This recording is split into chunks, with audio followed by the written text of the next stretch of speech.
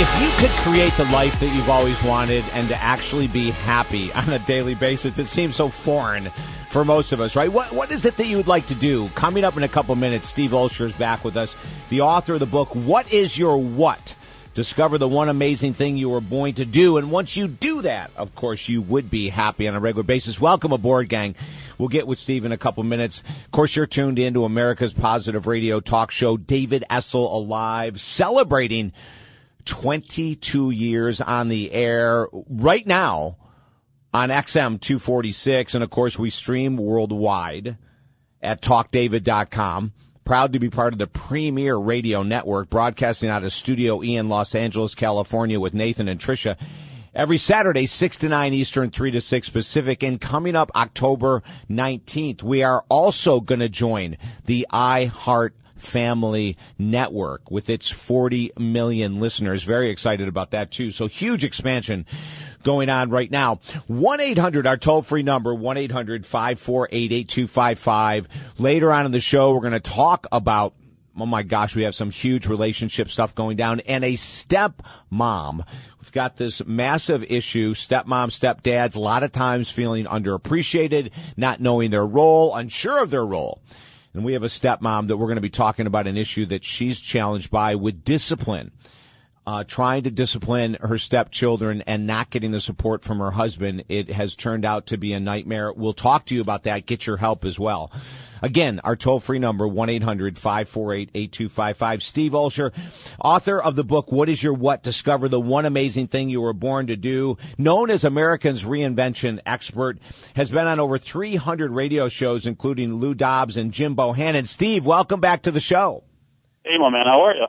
Hey, I'm doing good. You know, Jim Bohannon and I were on the same network. Well, he's been there a lot longer, but I was with him for 10 years. What a great guy.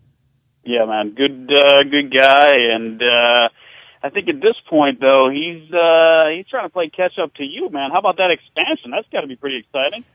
Oh, it really is. You know, to be able to jump over to something that is that has grown so fast. Steve, no one in the world of radio would have imagined that iHeart would already be at 40 million listeners. Never in 1,000 years. You know, they when they came out with that app, people were downplaying. That's not where talk radio is going, and now everyone is scrambling to be a part of it. So it's pretty cool. Thank you. Absolutely, congrats. Yeah. Thank you, man. Thank you. I wanted to start off because the name of your book has got to grab attention. What is your what? What is the major reason, Steve, that you think most people don't experience the happiness in life that they absolutely want? Well, I really do think it goes right back to the question that is the title of the book, which is, what is your what? And I strongly believe that when you take a look at where most people are as they just kind of meander through life, pounding away at the keyboard, killing time before the 5 o'clock whistle, it's as simple as answering that just incredibly crucial question of why are you here, what is it that you're compelled to do, and how are you naturally wired to excel? And I think that most people, unfortunately, go through life without ever being able to answer that question, and that, in fact, prevents most people from becoming the fulfilled, happy, contributing type of person that we are all meant to be. Steve, do you think that introspective question, why are you here? We'll just start with that right there. Why are you here? And I do not mean this to sound condescending. Is that too? Does it take too much work and effort to sit and ask that question just versus looking out and following what your mom and dad wanted you to do or what your spouse wants you to do? In other words, is it easier to be a follower than to sit and take the time to be introspective? Could that be a big block here? It is, and I'll put it to you in slightly different terms. I believe that it is incredibly easy to be a critic, and it is incredibly difficult to be a creator. And most people go through life as critics and seldom will put themselves out as a creator. I mean, hell, people are critics right now. They're critics on the name of my new book. They're critics about the guests you have on. They're critics about whether or not, this whole personal development thing is even just, is it for real? And right. Most people will never put something forth for the world to judge because, frankly, they're afraid to. And that's right. it's no one's fault. It's just the way of our teachings, and unfortunately, it's the way of our society where we're consumers and not creators. And I look at the story that many people have often said, the Walt Disney 7 bankruptcies before he finally made it. There was a guy that didn't really care what others thought. He was going to continue to find what his what was and pursue it, even if it meant rejection and failure. And that's the biggest part of the process here is you just have to be comfortable with the whole concept of failure, because reality for me is that failure is really just it's success with an unintended ending. And so, wait a minute, Steve, say that again. Okay, so the definition of failure is success with an unintended ending.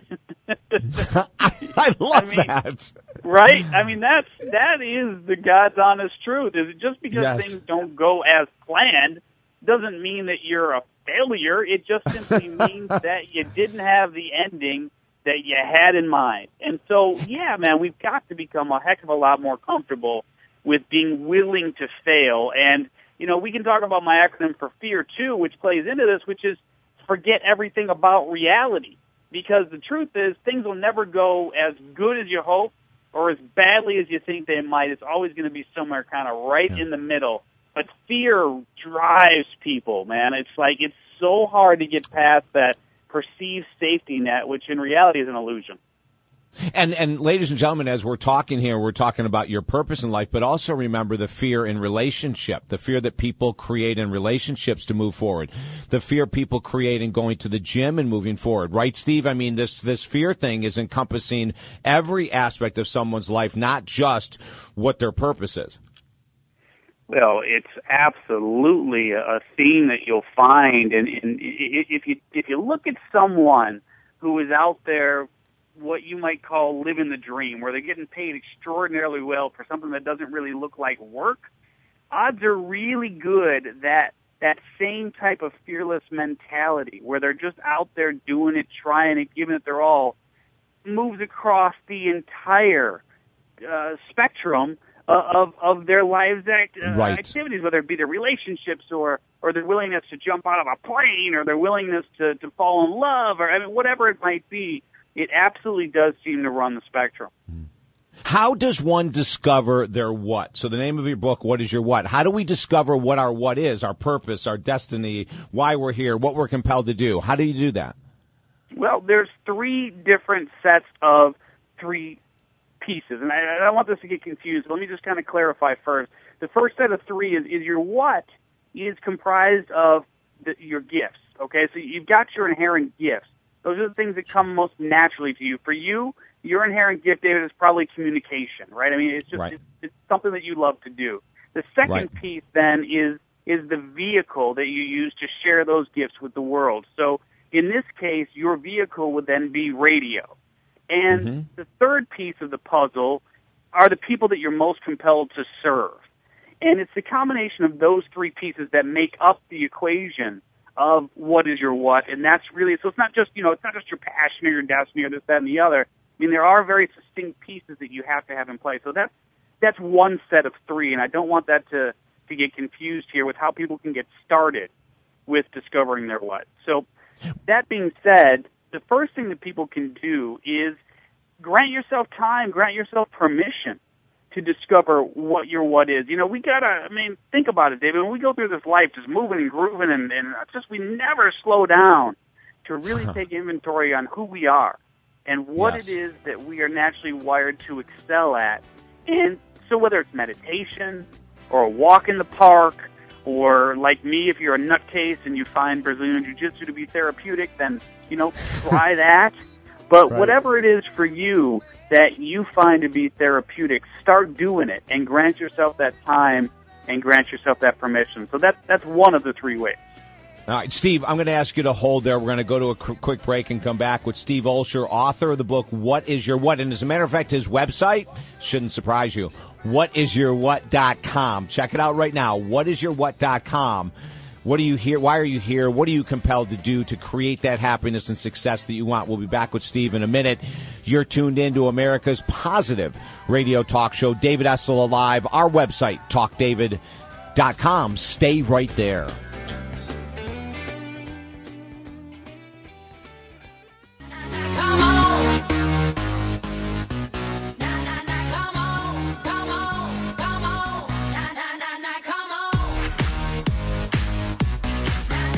You're tuned into America's Positive Radio Talk Show, David Essel Alive. Welcome aboard, my guest, Steve Olsher, author of the book, What Is Your What? Discover the one amazing thing you were born to do. Steve, just before the break, we were talking about step one, take time to discover what our what is. Meditation, nature, in your case, some kind of wild martial arts stuff. Sounds like a blast. What's step two?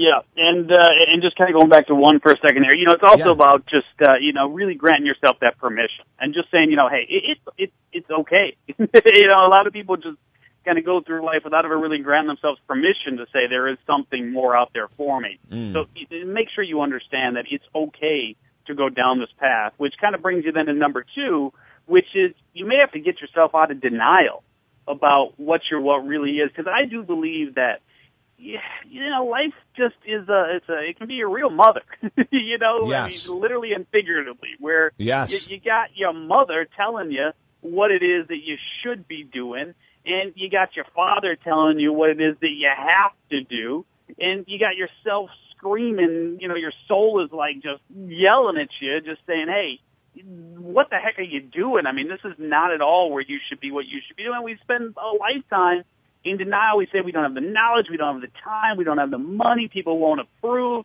How in the heck am I going to start over now? I'm 45 years old, et cetera, et cetera. So right. You may just have to get yourself out of denial, which can be such a bear for so many of us. Absolutely. And three. And so number three is you may have to go farther back in your life to reconnect with what your what is, because I do believe that at some point in our lives we've all been connected with what our what is.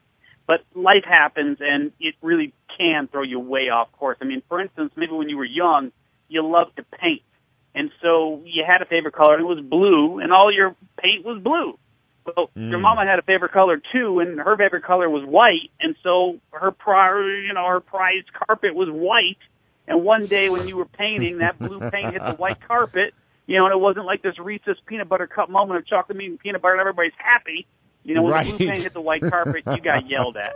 And you buried it to the nether regions, never to be heard from by anyone, including you, ever again. So you may have to just go back farther in your life to reconnect with what your what truly is.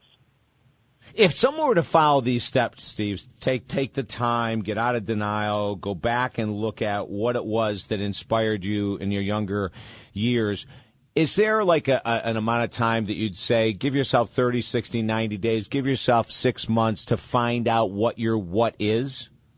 Well, I mean, look, reality is that you can go through the book, What Is Your What? Discover the One Amazing Thing You Were Born to Do, which, by the way, thanks for pointing out the site at whatisyourwhat.com, because people can actually grab a free hard copy. We're giving away free hard copies of the book until September 10th, so a little more time here. But reality is, man, you can take a weekend on this and get pretty darn clear. And is it going to come to fruition over a weekend? Heck no. I mean, you could figure out, I'm meant to be a neurosurgeon. And I mean, that's a 16-year transition before someone says, hey, here's the scalpel, go ahead and cut the brain. Right. So reality is that some of these transitions are going to take a lot longer than others, but becoming clear on what your what is, if you're willing to put in the work, can happen quite quickly, especially when you've got a resource like my book. Okay, listen, gang, What Is Your What? Free book, whatisyourwhat.com till September 10th, a hard copy. Grab it. Now, Steve, what is your what?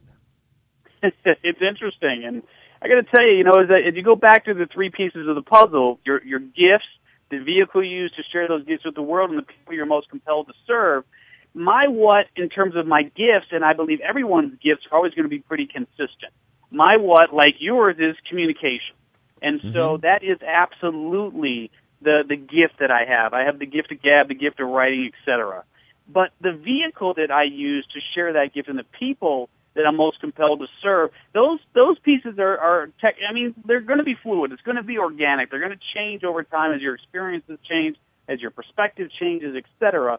But for me, as you put the whole equation together, my what is really helping people who are seeking for that huge breakthrough in life to discover theirs. That's what my what is.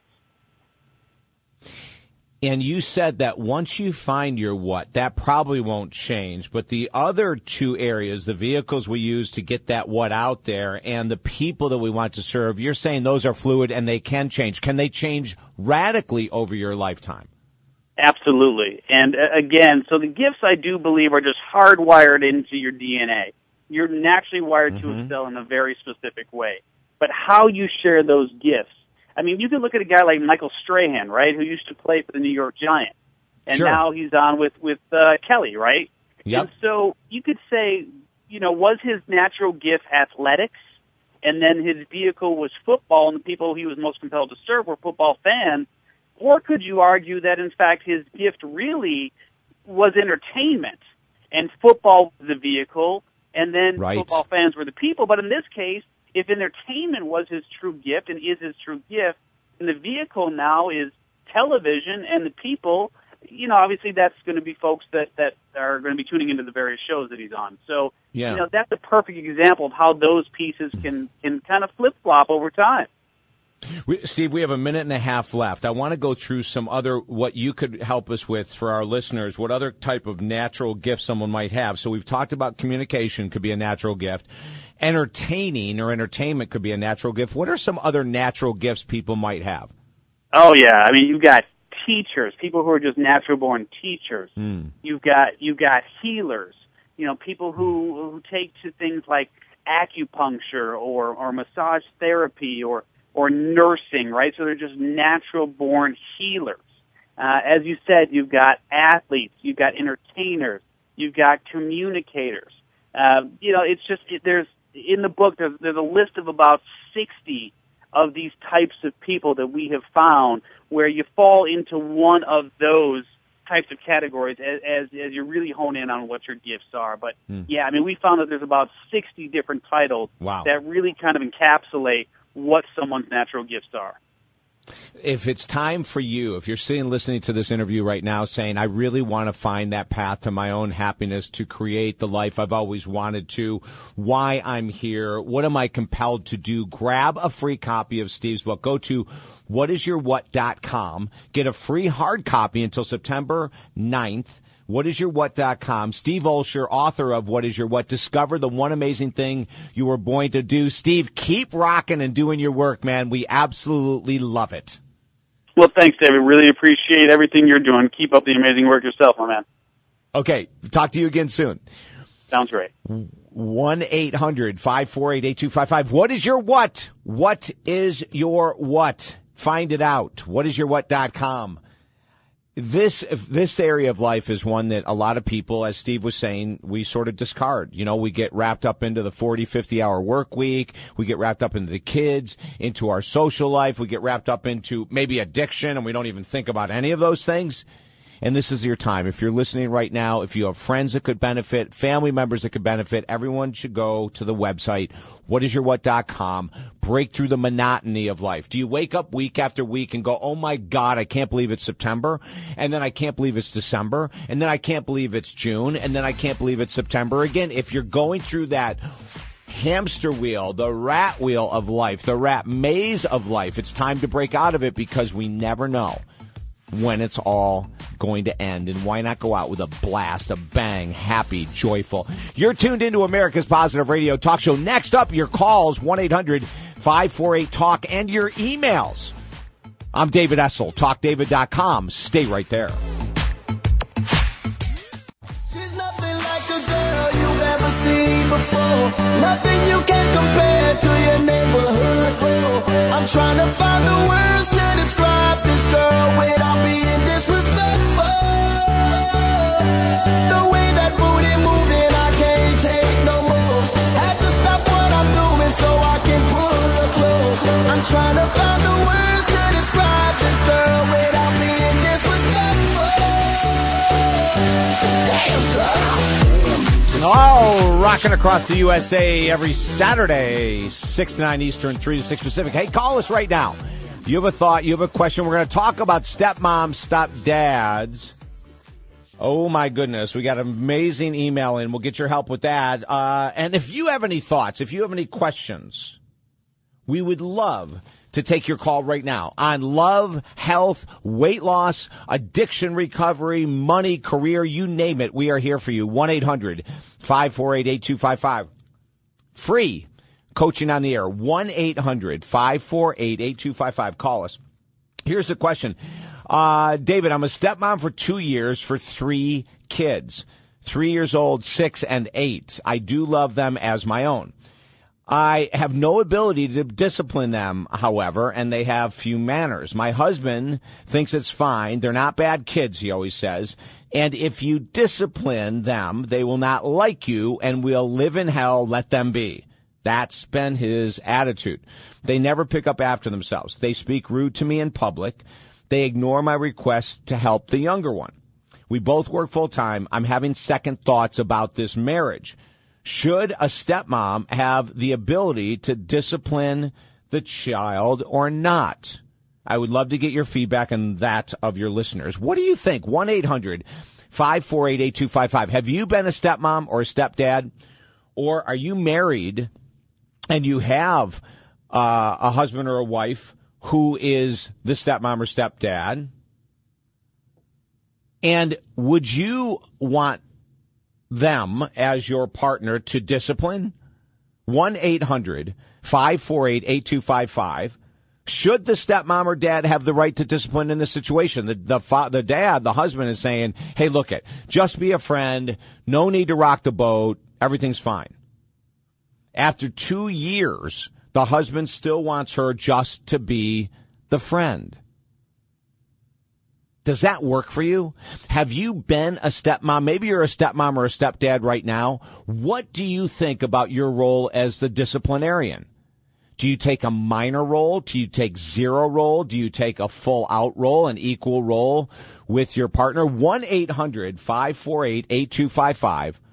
1-800-548-8255. I would love to know what you think. And if you want to text us, 941-266-7676, 941-266-7676 if you want to text us or call us, 1-800-548-8255. As a stepmom, as a stepdad, have you been one? Are you one? Did you take some form of a disciplinarian role? Did you take it or did you back off?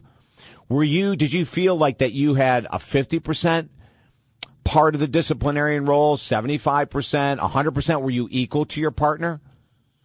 If you're a biological mom or dad, would you want your partner, who would be the stepmom or dad, to have equal authority in disciplining your children? Would you want them to have half of the authority of disciplining your children? Or 25%? What do you think is correct here? 1-800-548-8255. Should she step out, our listener, should she step out of the equation and just accept what her husband is saying? Should she let it all go? Should she fight for her right to discipline the children? Should she leave if her husband is saying, I don't want you to be a part of the disciplinarian? Would you leave in that case? Would you say, you know what, I can't stay in a marriage where the children treat me rude in public and I can't do anything about it? What is on your mind? 1-800-548-8255. We have some text coming in right now I'll get to. Our text is 941-266-7676. 941-266-7676. Peter just texted us in saying that my former wife, who was a stepmom to my children, wanted nothing to do with disciplining them. She ended up leaving because I couldn't do it all on my own. So Peter's not a happy camper. Mark just said, I really think the parenting skills should be a part of both parents, step-parent or not step-parent. It should be equal, 50-50. You know what's so hard about that, though, is that the stepmom or stepdad, especially originally when they walk into the relationship, it's very difficult for them to be 50-50. Do you know what I'm saying? The kids haven't learned about them yet. They don't trust them. There's not a lot of respect. I think down the road, Mark, it can be 50-50. I don't know if coming in off the bat and giving that responsibility is fair to anyone, quite frankly. It's almost like the stepmom or stepdad has to build the trust and faith and has to earn the respect of the kids. And then I would agree with you. Ted, this is interesting. He said, you know what? The responsibility of discipline should be with the biological mother and father. The stepmom or stepdad really shouldn't have a lot of role in disciplining their children. Wow. Do you agree with that? That is tough for me to believe, Ted. 1-800-548-TALK. 1-800-548-TALK. Ted sounds like the husband of the woman that wrote to us. I'm not sure if I can agree with that the stepmom or stepdad has very little role in disciplining the children if they're living there full time. That doesn't make sense to me, Ted. It really doesn't. What do you think about this, gang? Do you believe that the step-parent should have equal role in disciplining the child? Do you think that they should have 25% of the role? Should it be 50-50? Should it be 25%? What is your thought on this? Have you been or are you currently a stepmom or stepdad? If you're a biological mom or dad, do you believe that your partner, who is the stepmom or dad, should have an equal role in as the disciplinarian? Michael just wrote in and said, I have been a stepdad for 10 years, and it's been an uphill battle all the way because my wife does not support my role as a disciplinarian. She is very lax with her children and believes I should be too. It's a real stressor. And see, I think it is too. I don't know if I can say it should be a 50-50 deal. I'm not quite sure about that. I'm really not sure if it should be a 50-50 deal. I think ultimately it would be awesome, but I think that's going to create a lot of anxiety within a household in the beginning. The children earning trust could take a year or longer. And we're not even talking about the other biological parent that doesn't live there anymore. We're not even going to talk about their role in the disciplinarian. Matthew just wrote in and said 50-50 is the ideal for the step-parent and the biological parent. And it can happen with counseling from the outside, but rarely by ourselves. It worked for us, and we're really happy. I think that makes so much sense. In the work that we do, every once in a while, I'm not going to say it happens very often, we work with stepmoms and stepdads, integrating them into the family. And in all the cases, we have to do a very structured, organized plan. In other words, that this week, the biological parent is going to sit and discipline the child on a specific task. The next week, the stepmom or dad will do it with the biological parent sitting there agreeing with the stepmom and dad. And this is the way we've done it forever. Ever since we started coaching, we've done it this way, where that if the biological mom or dad does not support in front of the children the stepmoms or the stepdad's disciplinary opportunities, then it's never going to work. Our toll-free number, 1-800-548-8255. More emails, more texts, more responses coming next. 1-800-548-8255. We're getting blown up here, guys. I'm David Essels. Stay right there. Go back, this is the moment, tonight is the night, we'll fight till it's over, so we put our hands up like the ceiling can't hold us, like the ceiling can't hold us, can we go back, this is the moment, tonight is the night, we'll fight Every Saturday, 6 to 9 Eastern, 3 to 6 Pacific, you're tuned in to America's Positive Radio Talk Show. David Essel Live. Welcome aboard, gang. Thank you so much for hanging out with us as we explore life and happiness and love and everything in between. 1-800-548-8255. Going back to your emails, this one is about binge eating. I see my wife becoming a binge eater. She will eat under stress, which she has a lot of. I do not see the stress going away for a while. I know she hides food, and she stops at fast food restaurants daily. Should I say something to her? She has gained 30 pounds in the last year. Being concerned is an understatement. You know, binge eating, I guess I'm going to reverse the question and say if she was using alcohol as her escape route, would you say something to her?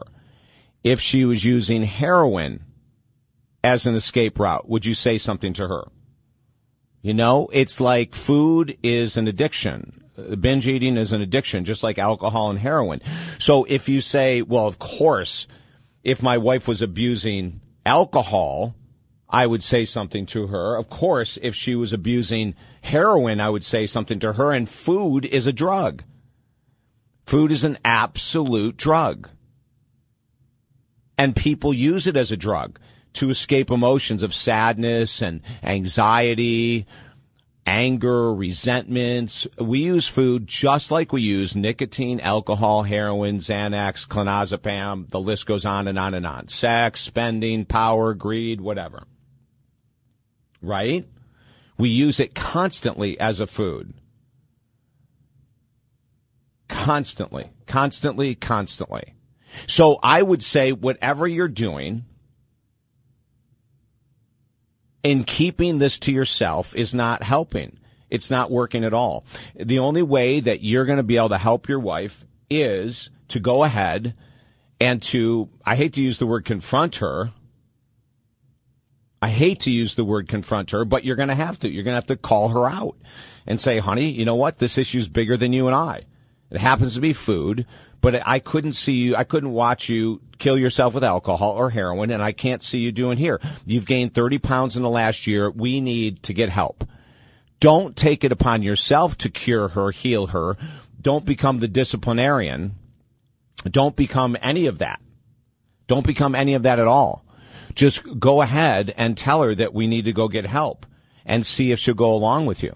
She knows she's gained 30 pounds. She knows she's hiding foods. If you have to bring out the 7, 8, 10 wrappers, bring it out.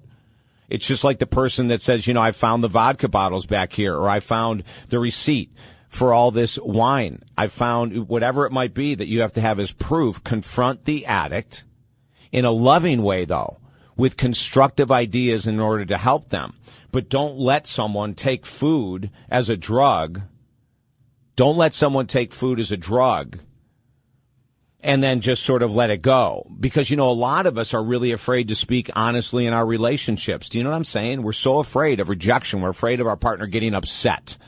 And so we might say one or two things from time to time, and then all of a sudden we go, you know what, I just can't go there anymore because he gets so upset with me, she gets so upset with me. But you cannot let this lion just stay in the hiding. You've got to pull it out. And many times people who are addicted to food, nicotine, alcohol, drugs will fight you like the Dickens saying that it's not true because they're in denial. It's a tough place to be. If you're really lost and if you try things that don't work, contact your local addiction recovery treatment centers.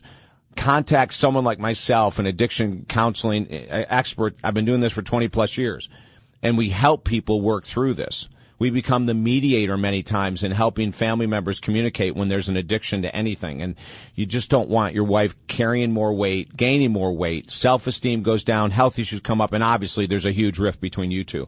1-800-548-8255. I listened to a show archived on your site about a guest that you had on several months ago regarding being great. You asked him about what he would do to help the 3 Ohio teens who were kidnapped and raped for 10 years. I remember this interview. Daniel Gutierrez was the author. I think I would want an immediate revenge I'm a woman, 26, and all I could think about is revenge. What is your take?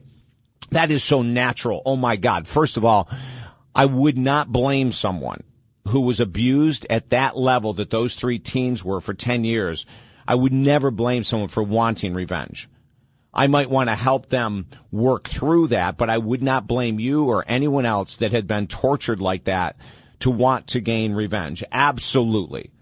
I would actually, if I was working, and the question is, what would you do to help these teens? Number one is I would work with them and help them to talk about the revenge in a very professional setting.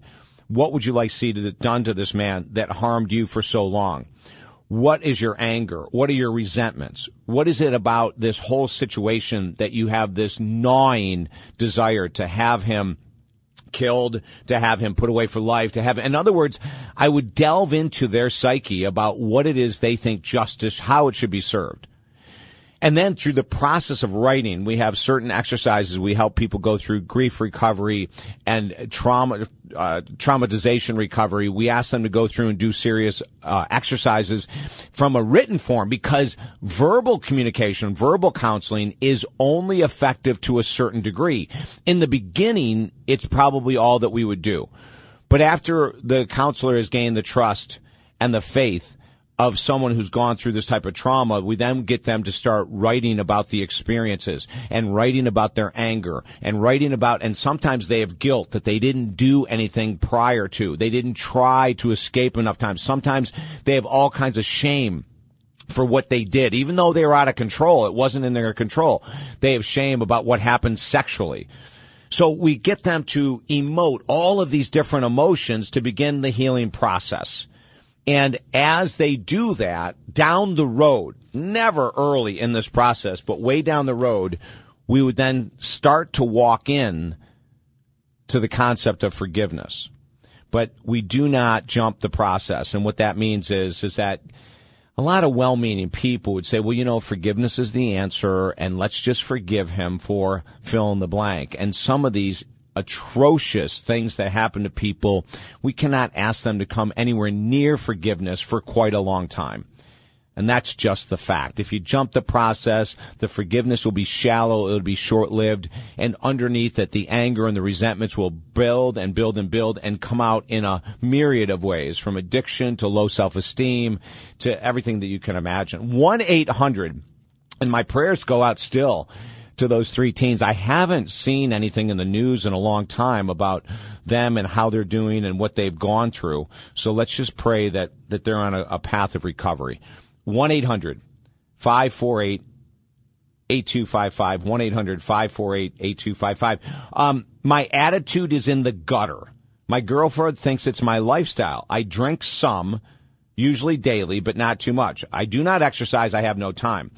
I earn a lot of money. We live very well, but I'm surely not happy. Okay, so listen to this.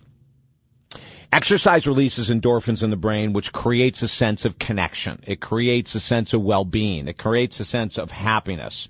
So the very first thing I'm going to do is I'm going to encourage you to, even if it was walking for 30 minutes a day, you're going to have to find the time to walk 30 minutes a day. Okay, that's number one. Number two, alcohol is a depressant.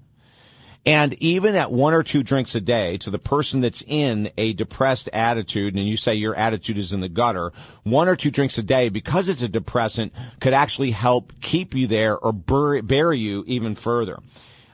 There's exercises like meditation and yoga that are great for people that struggle with attitude.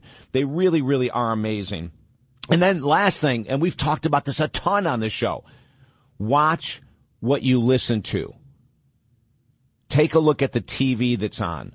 What are you reading on a daily basis? What are you reading on a daily basis? What is it that you're listening to? What is it that you're watching? Because all of those things can keep your mind and attitude in the gutter. Clean it up. You know what? Your girlfriend is dead right. It is your lifestyle.